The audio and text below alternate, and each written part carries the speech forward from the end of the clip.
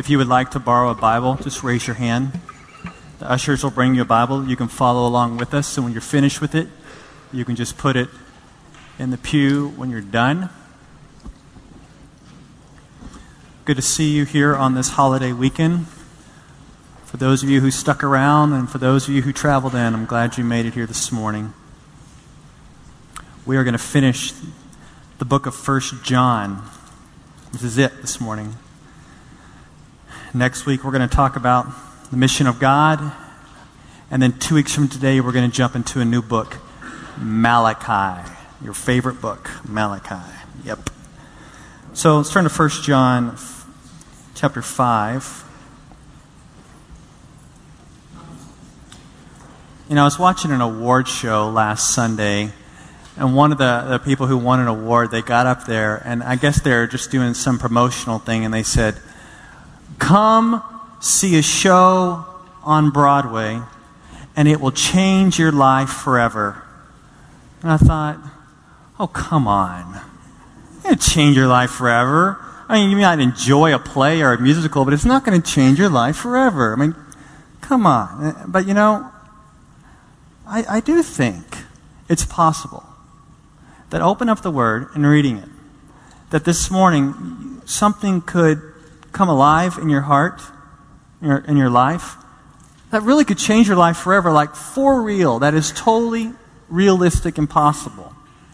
So let's have that expectation this morning. Is that all right? Let's have that expectation that, yeah, it could be changed forever. So let's stand up and read 1 John, finish it off here, chapter 5, starting in verse 13.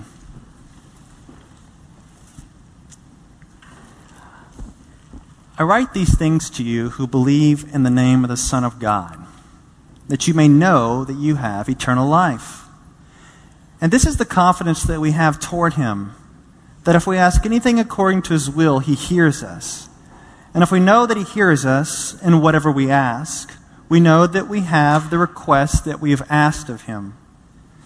If anyone sees his brother committing a sin not leading to death, he shall ask, and God will give him life to those who commit sins that do not lead to death.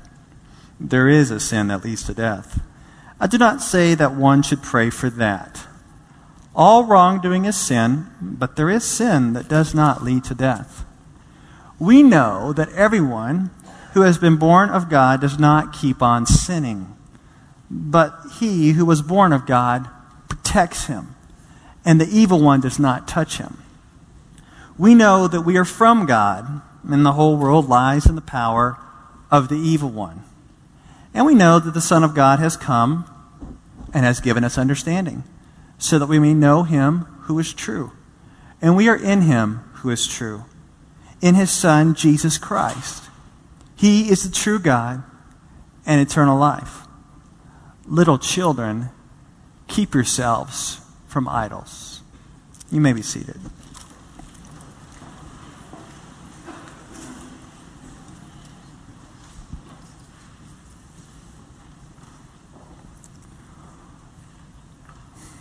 What if you could live in this world with complete confidence that the gospel is true? I mean, like, really, you believe that Jesus Christ paid the penalty for your sin on the cross. He was buried, He rose again. Through repentance and faith, you are forgiven. You have an eternal relationship with God that comes with all the abundant blessings. And what if you actually believe that with such passion, mixed with just an overriding confidence that you not only knew it intellectually, but you really knew it in your heart, your mind, you're about to explode, that you know the gospel's true. I mean, is it even possible to live that way? Like, really, come on. Do you think you can really live with a lot of confidence and knowledge and certainty of the truth of the gospel? Can somebody even live that way? Well, that's what John wants for his readers. That's what our Father in heaven wants for all of us. He wants us to have full-blown assurance that the gospel is real. He wants us really to believe it, like for real. But like John's readers, his church, like us, we struggle with assurance. We struggle with confidence. And the reason why we struggle is because of problems. If you were in John's church, you would probably struggle also with what they're struggling with. False teachers have invaded their church. Don't just think, oh, false teachers, false doctrine, they left. Well, yes, they did leave, but they took some people with them. So imagine our church, we have friends, our kids play with each other, with other families' kids, and then this happens. False doctrine comes in. They start believing lies. False teachers leave. Families and individuals and singles follow after them, and everything is just messed up and split, and it is just a mess, and the church is just left in pieces. And when that happens, when hard things happen on this earth, it causes them in this church to doubt spiritual realities. And the same happens to us. Like I just brought Jay Erickson up here. He and his wife, Melissa, and their 2 boys, he mentioned, were living in Uzbekistan. And on a 3 to 5 day notice from the government, they got kicked out of the country. I mean, we just hear that and we think, man, that's kind of a bummer. But can you imagine that happening to you? Like, from now, you got to leave your home behind that you own. You have to get rid of your stuff. You got to bail. Like, how would you react if your world was turned upside down? And how does it, you've experienced something similar where your world has gone the different direction of your expectations, right? We all have that. We all have these hard times where our life was stable, and then it started shaking a bit, and then boom, we're like, whoa. How do you react when hard things happen to you on this earth? Well, a lot of the ways we commonly react is we start to doubt spiritual realities. We start to doubt whether the gospel is true. We start to doubt whether the gospel has any practical implications for any parts of our life because things are really shaking up a lot. John knows this. God knows this. And that's why John wrote this letter, and he's writing at the very end now to give his church that's left from all the damage absolute confidence in the gospel, absolute certainty in the gospel and good news of Jesus Christ.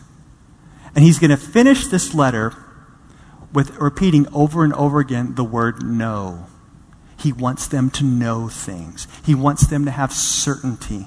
And as we finish this letter, we're going to see it about 5 times. These 5 certainties he keeps coming back to give them knowledge, certainty, confidence in the gospel. And I believe that's what God wants for us. I mean, without a doubt, that's what God wants for us this morning. He wants us to have confidence and certainty in the gospel of Jesus. So let's look at these 5 certainties. He lays them out. They're pretty clear. So let's start with the first certainty. It's in verse 13. It's the certainty of eternal life. Look at verse 13. I write these things to you who believe in the name of the Son of God, that you may know that you have eternal life. Those of you in here who have believed in Jesus Christ, you've repented of your sins, you've put your faith in Christ, you can know for sure that you have an eternal relationship with God. You can have confidence not only about your future when you die, but you can have confidence that your eternal life with the Father begins now. You ever heard that before? What does it mean when someone says, eternal life begins now? Like, really? How's that possible? But you know the way the Bible defines eternal life? It defines eternal life with a relationship with the Father and a relationship with the Son. For example, let me throw this up for you. This is John 17:3. That's what it says. Jesus says this. And this is eternal life, that they know you, the only true God, and Jesus Christ, whom you have sent.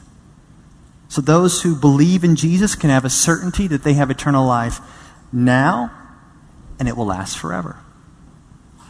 Some of you grew up in certain religious, maybe even Christian traditions where it would seem a little arrogant or presumptuous to say, I know for sure, absolutely, that I'm going to heaven when I die, right?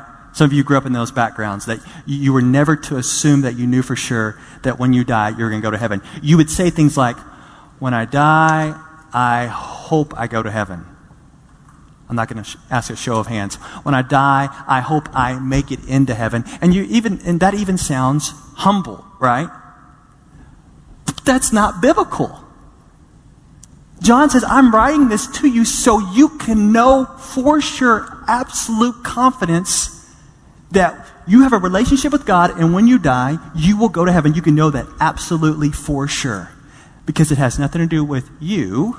It has to do with Jesus. Because it says there, those who believe in the name of the Son of God. It's not arrogant to say, I'm a complete sinner. I've been saved through not my righteous record, but for the righteous record of Jesus Christ. I'm not saved because it has to do with me and my awesomeness. It has to do with Jesus Christ and his perfection. So you can have confidence, you can have certainty that you have a relationship with God, and when you die, you will go to heaven, because it's not about you. It's about you repenting and putting your faith in Jesus Christ. And you can have confidence. You can know that you have eternal life in his name. And you need to keep coming back to this. You need to keep coming back to this, because what's going to happen in your life, as it has happened already, is hard things will happen to you, and you will start to doubt whether you're a Christian or not. You'll start to doubt whether you have eternal salvation or not. You'll start to wonder when you die if you're going to go to heaven. And you'll start to doubt whether you're saved or not. Your emotions sometimes can be all over the place during hard times, especially for those of you who have a very sensitive conscience. Some of you are very sensitive, and you sin and you think you're lost forever. You know who you are. And that's why you need to keep pressing home this truth that you can know that you have eternal life in Jesus Christ and him alone. Keep pressing that truth home to your heart and your head. Keep pushing in and closer to the gospel, that you can know with certainty that you have eternal life that begins right now and lasts forever through Jesus. So that's something you can know for sure. Well, John's not done. He just keeps going. He moves on from the certainty of eternal life to the certainty of answered prayer. Look at verse 14. And this is the confidence that we have toward him, that if we ask anything according to his will, he hears us. And if we know that he hears us in whatever we ask, we know that we have the request that we've asked of him. Talking about ramping up some confidence here. Did you even catch what that said? He's saying, you can come and pray to your Father, and you can have confidence that he's going to hear you. And guess what? He's not only going to hear you, but he's going to give you the answer to your prayer.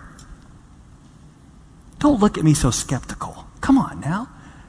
Do you believe that? That you can approach your Father, you can pray, for sure he'll hear you, and he will answer. And you're like, yeah, but what's the catch? There's always a catch in the Bible, right? There's always some catch.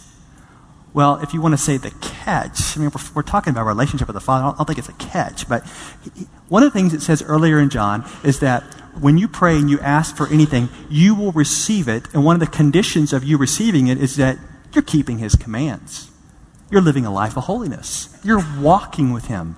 You're in line with his will. And that's the thing that's marked out here. Did you see it? It's in verse 14. That if we ask anything according to his will, he hears us.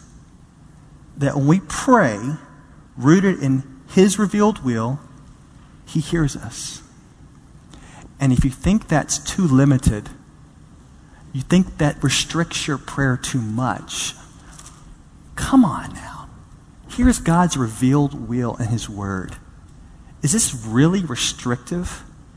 There is so much in here about our relationship with our Father that touches so many areas of our life. We can know his will. We can pray in line with his will. And we know that when we pray in line with his will, he hears us. And the Bible says, and you know you have what you've asked. About 10 days ago, I was following this couple trying to adopt a 3-year-old child.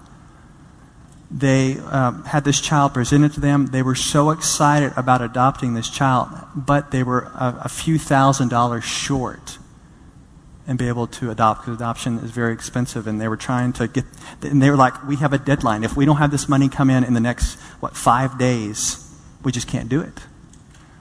And so they cried out to God. Let me ask you something.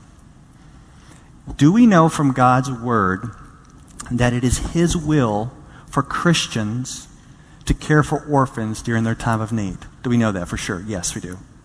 And can it be deduced that one of the ways that Christians can care for orphans is through adoption, right? And it's like, yeah, that's true. So they cried out, they prayed in line with God's will, and so last Sunday, they did a fundraiser, like a bake sale. You're thinking, man, a bake sale is not going to bring in a lot of money.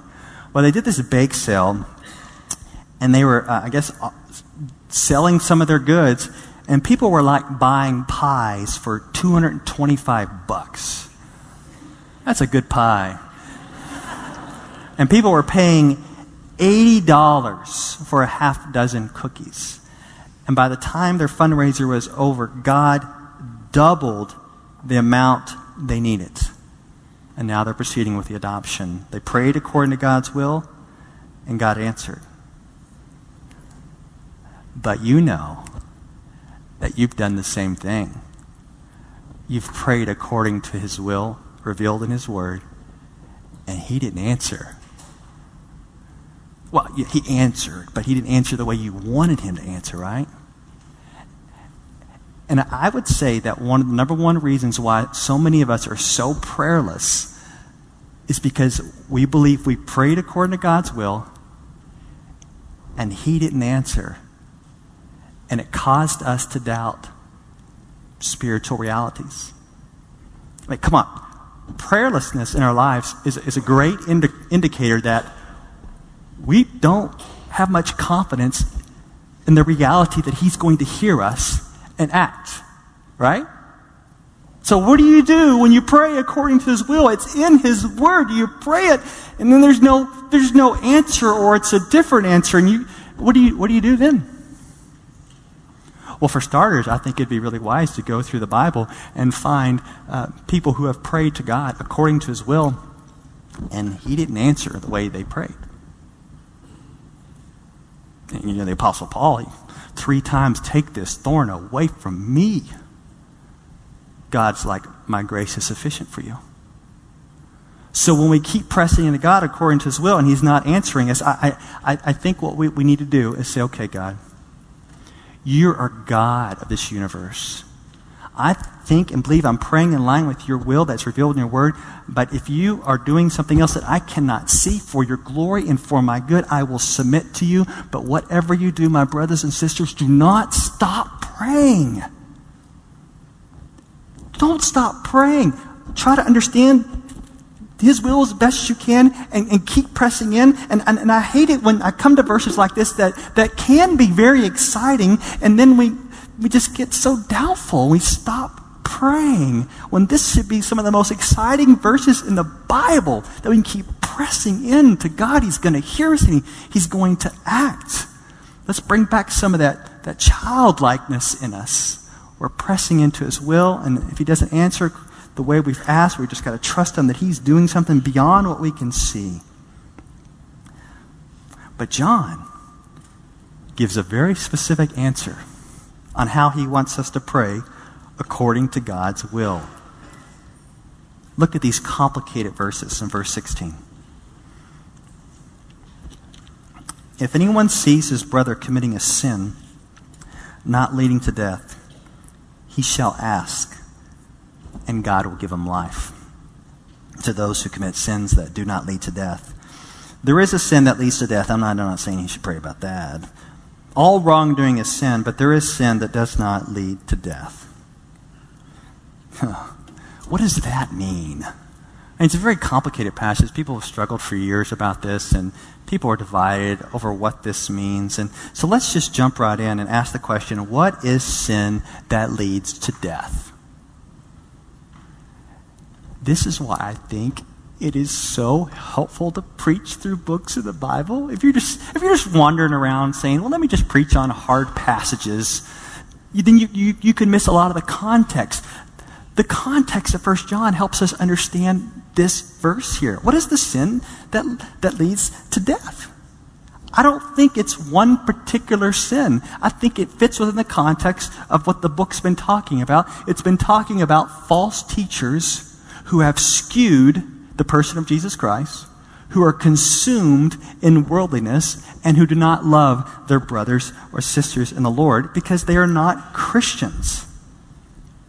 And I believe that he's telling the church, hey, I'm not saying to pray about that, because you don't want to come to God and say, God, I know those false teachers who've just been with us are marring your name.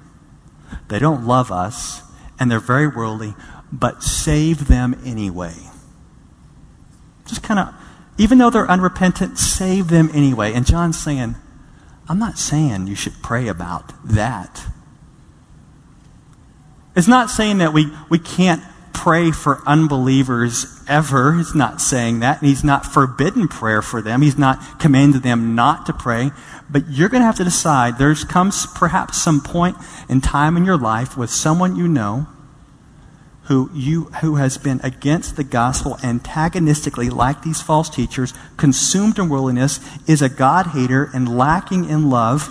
And there may come a time where, led by the Spirit, you just feel inside of you that you're done. You've interceded for them for years, but you feel the Spirit leading you? No. It's time to move on. Not saying that's, I don't know, that's between you and God, but just maybe there's a time where John says, I'm not saying to pray about that. Well, who exactly does John want us to pray for? Well, he specifically says, if anyone sees his brother committing a sin not leading to death. He's talking about believers. As we're in the body of Christ, there are people that you live with, that in your family, that are your friends, that are in the church, that are believers, than me, that we will be distracted by sin and lured into sin. And he's saying, pray for your brothers and sisters. Pray for them. Yes, we should confront one another when we're in sin, right? But we should also pray for one another. Remember Jesus, he confronted Peter, and he told Peter that he's going to deny him. And as Jesus was praying for Peter before he prophesied the denials, it said this in Luke 22:32. This is what Jesus said. It says, but I have prayed for you that your faith may not fail. And when you have turned again, strengthen your brothers. It's a good example of Jesus praying for another believer. We want to pray for our brothers and sisters in Christ. So basically the certainty here is we have confidence in answered prayer. Confidence that when we go to God, he hears us. Confidence when we go to God, he's going to answer according to his will. And it's just not about us. It's also praying for others, even those who stray. So we have the certainty of eternal life, certainty of answered prayer, and look at the next certainty. Certainty of victory. Look at verse 18. Verse 18. We know that everyone who has been born of God does not keep on sinning. But he who is born of God protects him, and the evil one does not harm him. Now, this verse doesn't mean that Christians don't sin. We know from 1 John 1:9 that if we confess our sins, he is faithful and just and will forgive us our sins and cleanse us from all unrighteousness. So yes, Christians still fall into sin, but what Christians do is they repent and they ask for forgiveness. And what he's talking about here is habitual sin, the act of continual rebellion against God with no desire to repent, no desire to change. And he is basically saying, if you are a Christian, that means you've been born of God. If you've been born of God, you will not live in this way. And not only that, all those who have been born of God not only walk with Jesus, but they are protected from the evil one by Jesus.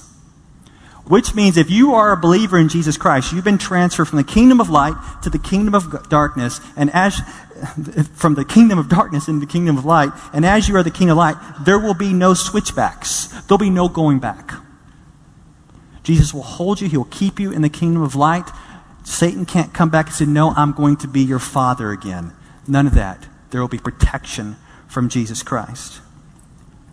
But what makes this truth challenging, if I tell you this morning that we have victory over sin, what tends to make it challenging is that sometimes the temptations that we face in life, I'm sure the temptations that John's church was facing, is that sometimes the temptation seems so great that we feel like we're going to slip back, that we're going to go back, that we're going to dabble. And we look up to God and we go, God, I thought you were supposed to protect me. I thought I was born again. I thought I had these new affections for you. Then how come I am being pulled back in the other direction? God, it's impossible. I'm now going to bail. But we know that even though Jesus defeated Satan in the decisive victory on the cross, there's still a war that's going on. And as there's still a war that is going on, did you know that you actually play a part? Christian sanctification is just not all about, God, you do it. It's not all about, well, I'm born again and I'm protected from the evil one, so I'm just going to be holy. Did you know that you can actually take, and you must take, action? Inspired by the power of the Holy Spirit, empowered by Him, you actually take action in your growth in Jesus. And I think John is getting at this on the way he ends his book. Don't you love that ending in verse 21? Little children, keep yourselves from idols. Isn't that great? I love that. I should sign off all my letters like that. Little children, keep yourselves from idols. But it's appropriate for his church because the false teachers are promoting worldliness. They're promoting false doctrine. They're promoting lack of love. And they're promoting a lot of different idols that the church could be tempted to run after. And so victory is not just a protection from Jesus, not just being born again, but it's also keeping yourselves from idols. And I know many of you could say, Pastor, come on in my house. I have no idols on my mantle. And idols, even during John's time, is not talking about little statues all the time. When we talk about idols, we talk about anything that's a God substitute in your life. And the easy thing is to say, well, money and porn and drugs, those are idols. Well, those are easy to spot. But did you know that even good things can be idols? Do you know that men and women can be idols? Maybe you're in a dating relationship, and I just want to tell you, women make terrible idols. Men make horrible gods. But sometimes when we get into a relationship, you think, they're my God. And if they don't come through for me, I'm devastated. And if you ever have kids, you watch this. You will start to think, these kids are my idols. And the way you can turn your kids into your idols is because you can make the success of your kid your idol. I was listening to a guy this week. He was talking about how he created his 13-year-old boy into an idol. Because his 13-year-old boy was just this awesome pitcher in baseball. I mean, he thought, man, my son is going to go to the major leagues. And one day his son called him and said, Dad, I broke my finger. And it really hurt. And he was crying on the phone. And you know, his dad, instead of being compassionate, got so angry because his son was skateboarding across railroad tracks. You know, don't try that. Skateboarding across railroad tracks, fell, broke his finger. And so the dad goes and picks up the son wherever he's at. He needs to be taken to the hospital. And he's so angry that he makes his wife take his boy to the hospital. At a time where he needs to be compassionate, he's angry. Why? Well, his idol got broken. Did you see how that works?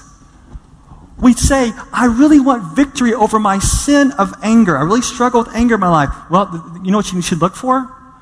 Where's there an idol? Try an idol in there somewhere. So if we talk about the victory of Jesus and being protected from evil and being born again, John also says, keep yourself from idols. And make sure God is God and no other substitute. It's a great book. Let's keep going. This is great. All right.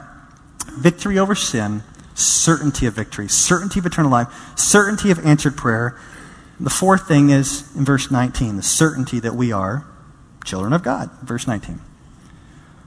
We know that we are from God, and the whole world lies in the power of the evil one. We are from God, we're His children, we belong to Him. But look at this imagery. This is crazy. The whole world lies in the power of the evil one. When you think about Satan running around this world, you would think everybody would go, that's Satan. Let's run that way. Here he comes. Let's go over here. Satan. But it says no. They're like, oh, Satan, so good to see you again. Let me just hang out with you. Let me just lie in your embrace. That's the picture of the world. That's the picture of the systems of this world, the people of this world. They're lying in the embrace of Satan, not running away, comfortable with him. But believers do not lie in the embrace of Satan. Believers lie in the embrace of our Savior Jesus. And if it's true that we have this distinction that we are supposed to be not lying in the embrace of Satan, but lying in the embrace of our Savior, I am wondering if that is true, and if you believe that is true, are there observable differences in your life from unbelievers? Is there a distinction between you, who say you believe, and those who say they don't believe? Is there any observable difference? Are your goals and priorities any different? You see, about 6.5 years ago when I first came here, like right about now, I would be screaming and yelling at you.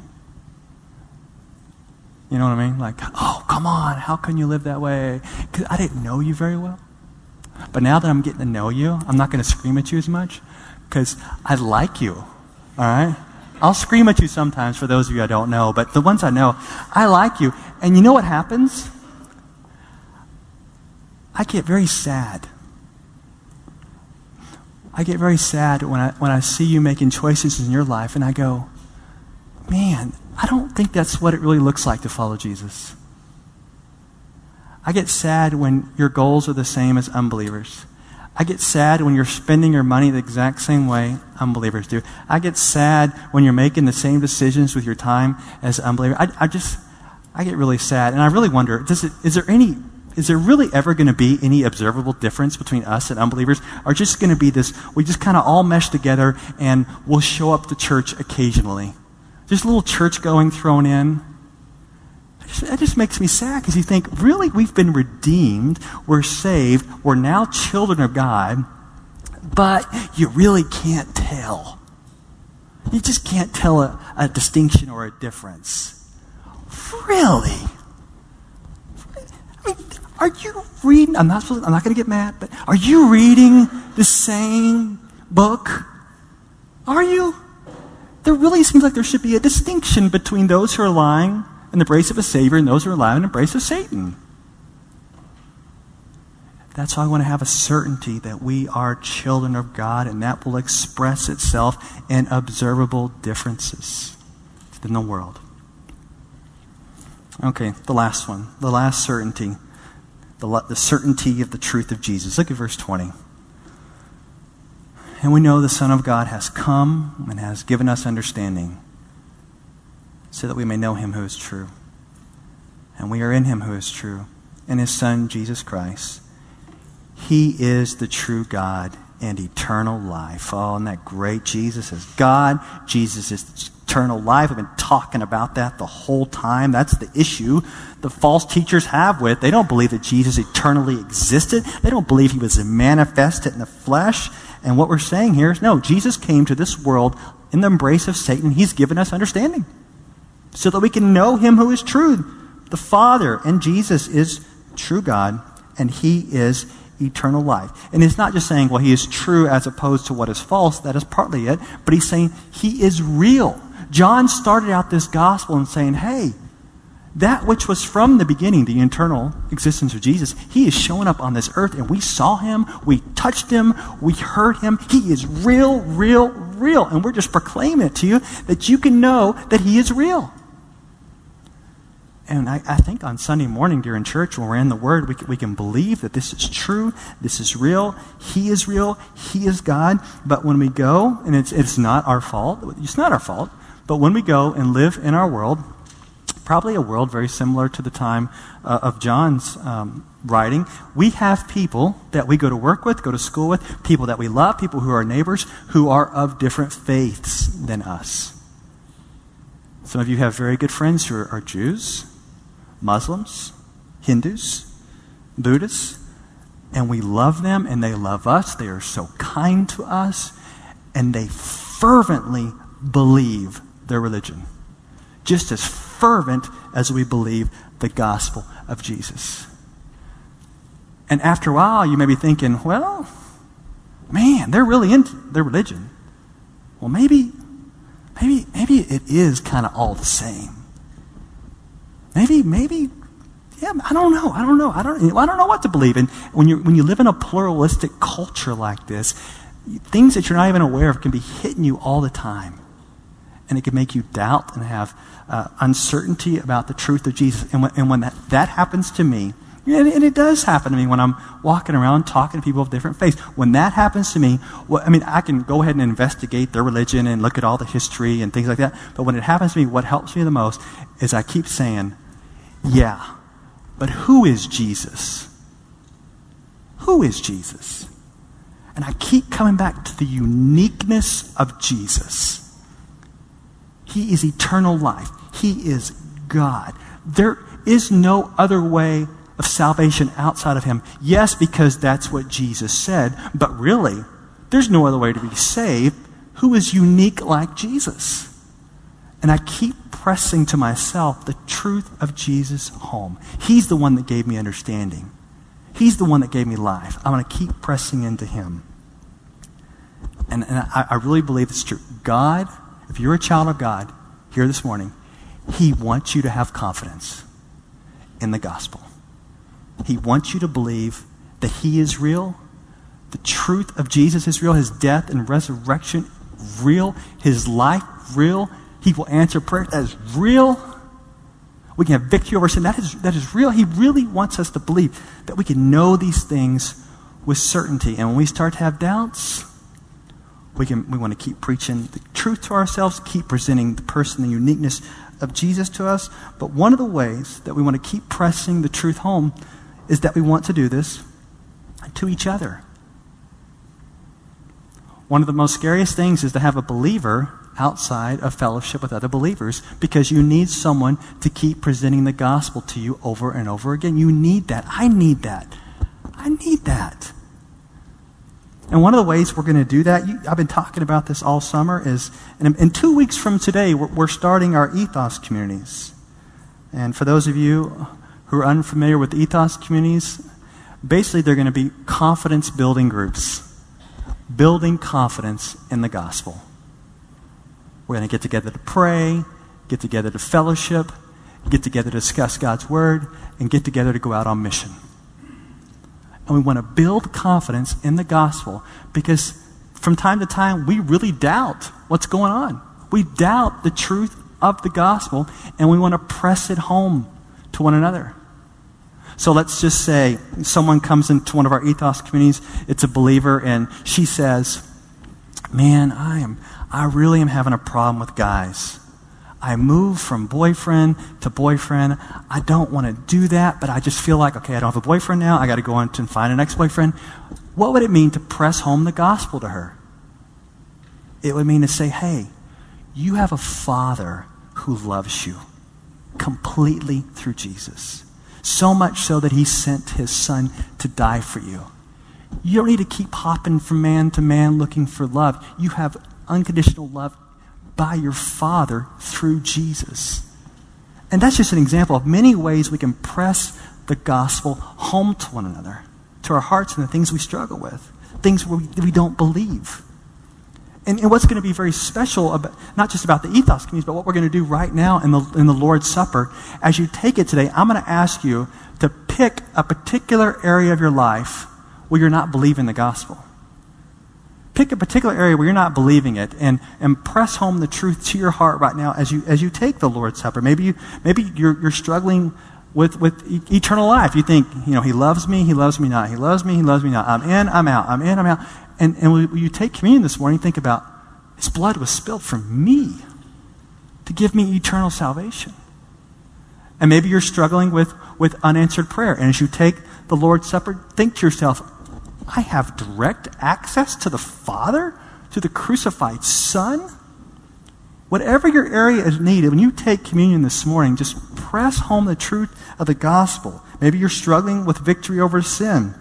And you come to a time of repentance and say, yes, through his death, there is real victory over sin.